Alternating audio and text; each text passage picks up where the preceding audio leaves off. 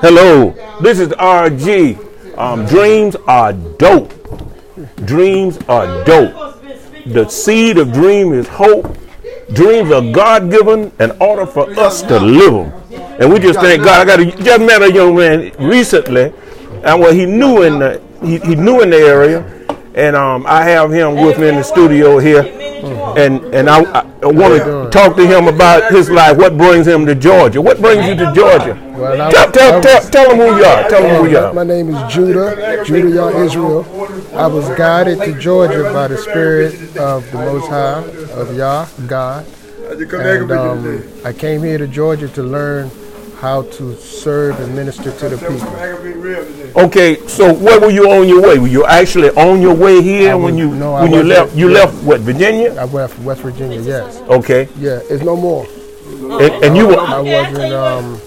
No, I was on my way. Actually, I was on my way to Florida. Okay. Okay, but before Florida, I was on my way to Costa Rica. I actually got a place in Costa Rica, and then for reasons that I won't go all into at this moment because this is a short time. Okay. I was not able to get on the plane or to go, and so then I was pondering where to go, and I was on my way to Florida, and so I was debating between here in Florida because this came up as a last minute thing. And I went out into the mountains of West Virginia, and I was meditating and petitioning the Lord, petitioning Yah, and I asked Yah, what should I do? I don't know what to do. And so I went out a good distance, and when I went to turn around, I said, well, I went out far enough, and when I said, okay, this is far enough, let me go ahead and turn around. When I went to turn around, I saw to the left a sign that said Augusta's Place. Okay. And so when I saw Augusta Place, I knew this was where I was supposed to go. Okay, where were you when you? This was a highway marquee that you saw. It was out in the mountains of West Virginia. It was kind of strange that the sign was even there, but it was a sign that led up into a hill. So I guess it was something up there. I don't know, but it said Augusta Place, like it was some apartments or something. Okay. But I couldn't see what was up the hill. Okay. And so, but I took that as a sign for me to come here. Okay. So how much longer later did you arrive here in Augusta? At Augusta, actually, I left it took me maybe about a week, 2 weeks, and then I left West Virginia. I landed in Charlotte for a day or two, and then on April 4th, April 4th, actually April 4th is the day Martin Luther King was assassinated. Okay. I made up my mind and my heart to come here. I came here with $40 in my pocket, not knowing what was ahead of me. And at the same time that I came here, I found out later that our star actually followed me here through the sky on April 4th, 2019 this year. And you can look it up on YouTube.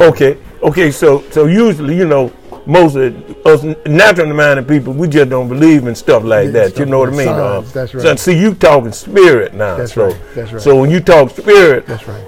Probably a lot of people that might hear my podcast, they say, well, what is he talking about, man? That's funny. That's but you're a man that you listen to God. Hallelujah. And you know what your purpose is. And more or less your purpose is to listen to God. Hallelujah. That's right. And you let him be responsible for your life. That's right. I think that's right in line. That's why I wanted to interview you, because that's right in line with what we think. Because we believe dreams are dope.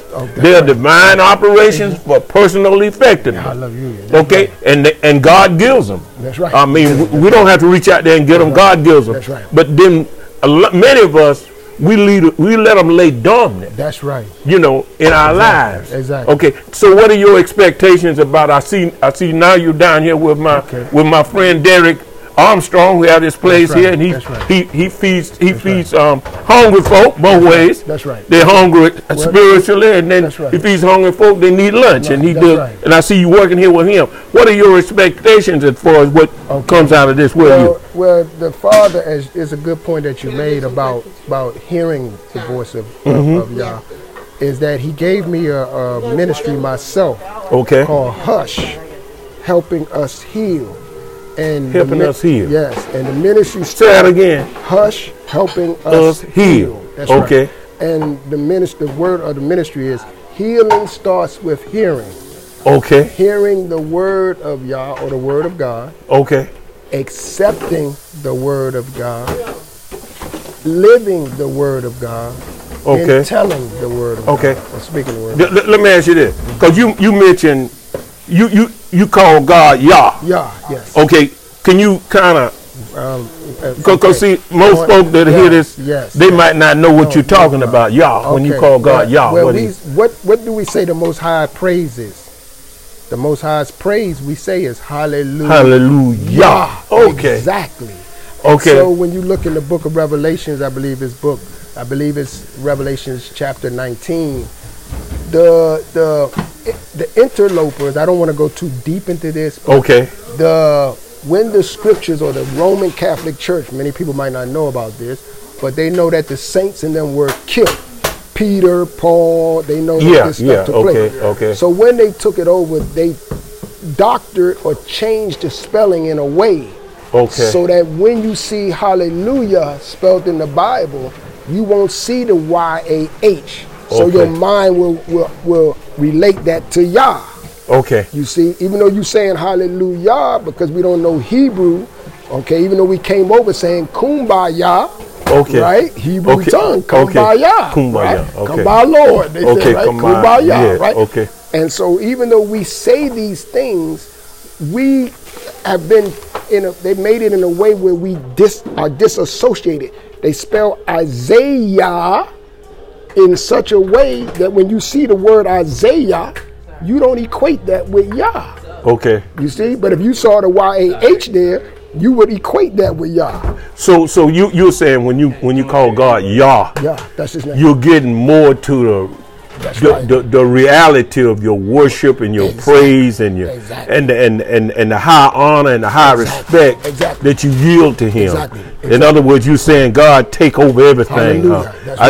I know I'm nothing without you. And it's what you do in me and for me and through me that's important. So you Yah. I might start saying Yah. Hallelujah. Because we must understand that when Yeshua, Jesus, they call him Jesus, but his name is actually Yeshua.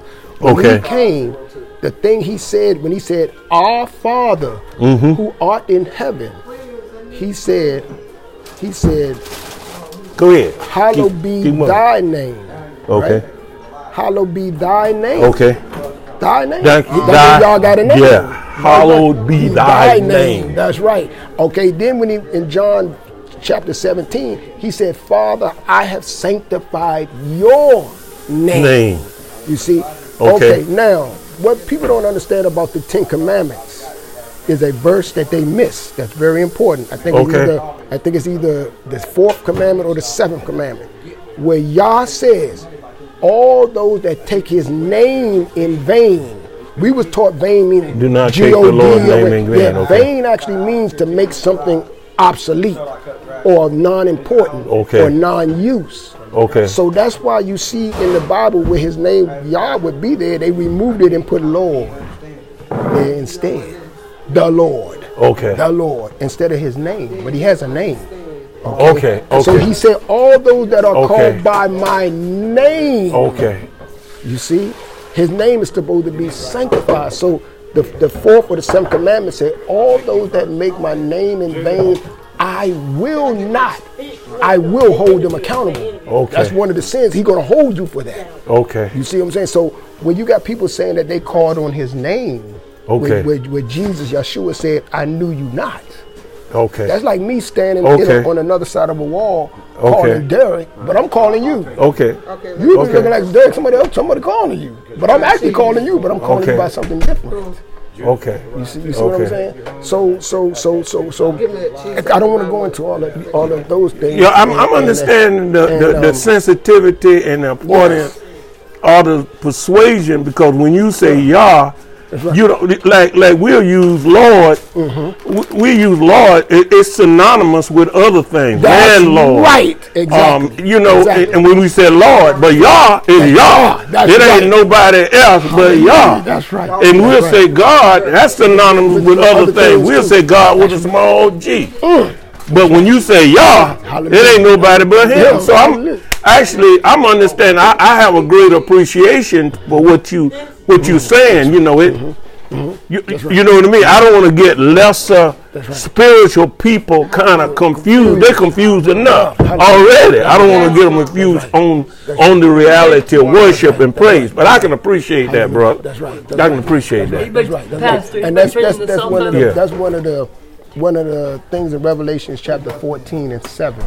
Yeah. It say worship the God that created the heaven and earth. Yeah. You see, we have to now start to come, the book of Jeremiah, actually the father, I went to Israel to visit Israel. Okay. And on the mountains of Israel, the father gave me the word to come back and explain, tell his people. When did you go to Israel? I went to Israel in 2015. Okay. Okay, I was over there for about 4 months. And I went to a place called the Village of Peace. Man, you bold, ain't you?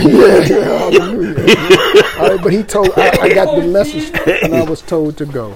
Okay. I had a dream and a vision and I was told to Where did you stay? And I stayed at a place called the Village of Peace. The Village of Peace in Dimona, Israel. That's the land of Judah. Okay. Yes, that's the land of Judah. Okay. And it's called the New Jerusalem. So you go there with plans to be there for a while? I went there with plans. I went there. I didn't know what plans. I went there just to go. I didn't know what I didn't contact no one. I hadn't contacted no one. I didn't know where I was going. I only had $150 in my pocket. Yeah, and I mean I had a round trip ticket, but I didn't know where I was going, how I was going to do, how I was. You didn't know where you were going to stay because you got to pay the lodging out of that. That's right. But it worked out. It worked out. Yes. Everything like the scripture said when I got there, y'all provided for me. Like the same when I came here. When I came here, the first person I met was him. Yeah. You see? Yeah. And he was looking for you. Hallelujah. And this was so beautiful. Yeah. You ain't been praying for him, man. Hallelujah. And I've been praying for him. Yeah. Okay. Now I don't know how this gonna come out or how the sound is, but we understand how this will flow. You know, we understand how this. Yes, sir. And so, go ahead on finish your. So when I got there, it was like everything the scripture said.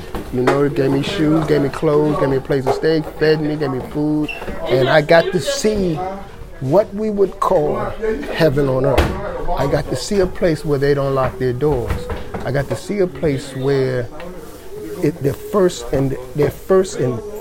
thought is Yah, always. I got to see a place where Yah. It's actually like that in Jerusalem. It's actually like that. In the Village of Peace, it's like that. It's the Village of Peace. Outside of that village, okay, it's starting to grow and manifest, but they still have other things going on outside of it. But this group of people are strictly straight. In other words, I think Dr. King referred to this as something that he had envisioned in America. You know when he, but he related to it in his writing as the beloved community. That's right. That's what you actually. And I saw it. Yeah, and I believe now this is, I know this is far fetched for some people that might listen, but according to my faith, I believe that America is headed there.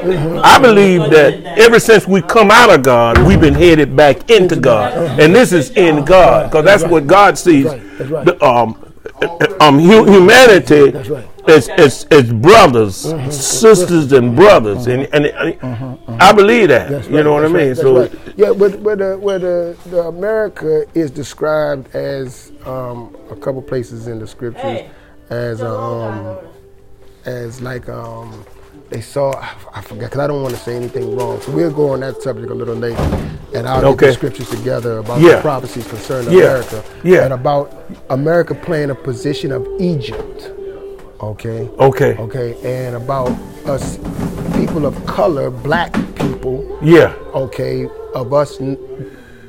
They're finally realizing that many of us, and mostly all of us, are Hebrew Israelites.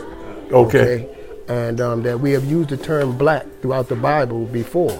In the Song of Solomon, I am black. You see, don't look upon me this way because my brothers were angry with me and they made me keep the vineyards and I haven't kept my own. So I am black. And then the book of Jeremiah and the book of Lamentations, where the book of Lamentations said, we sold our hands to the Egyptians for bread and our skin was black upon us from the famine. You see, so it's a lot of things that lead. Coco, you get real heavy. What I want to do, And I don't know we're gonna have to.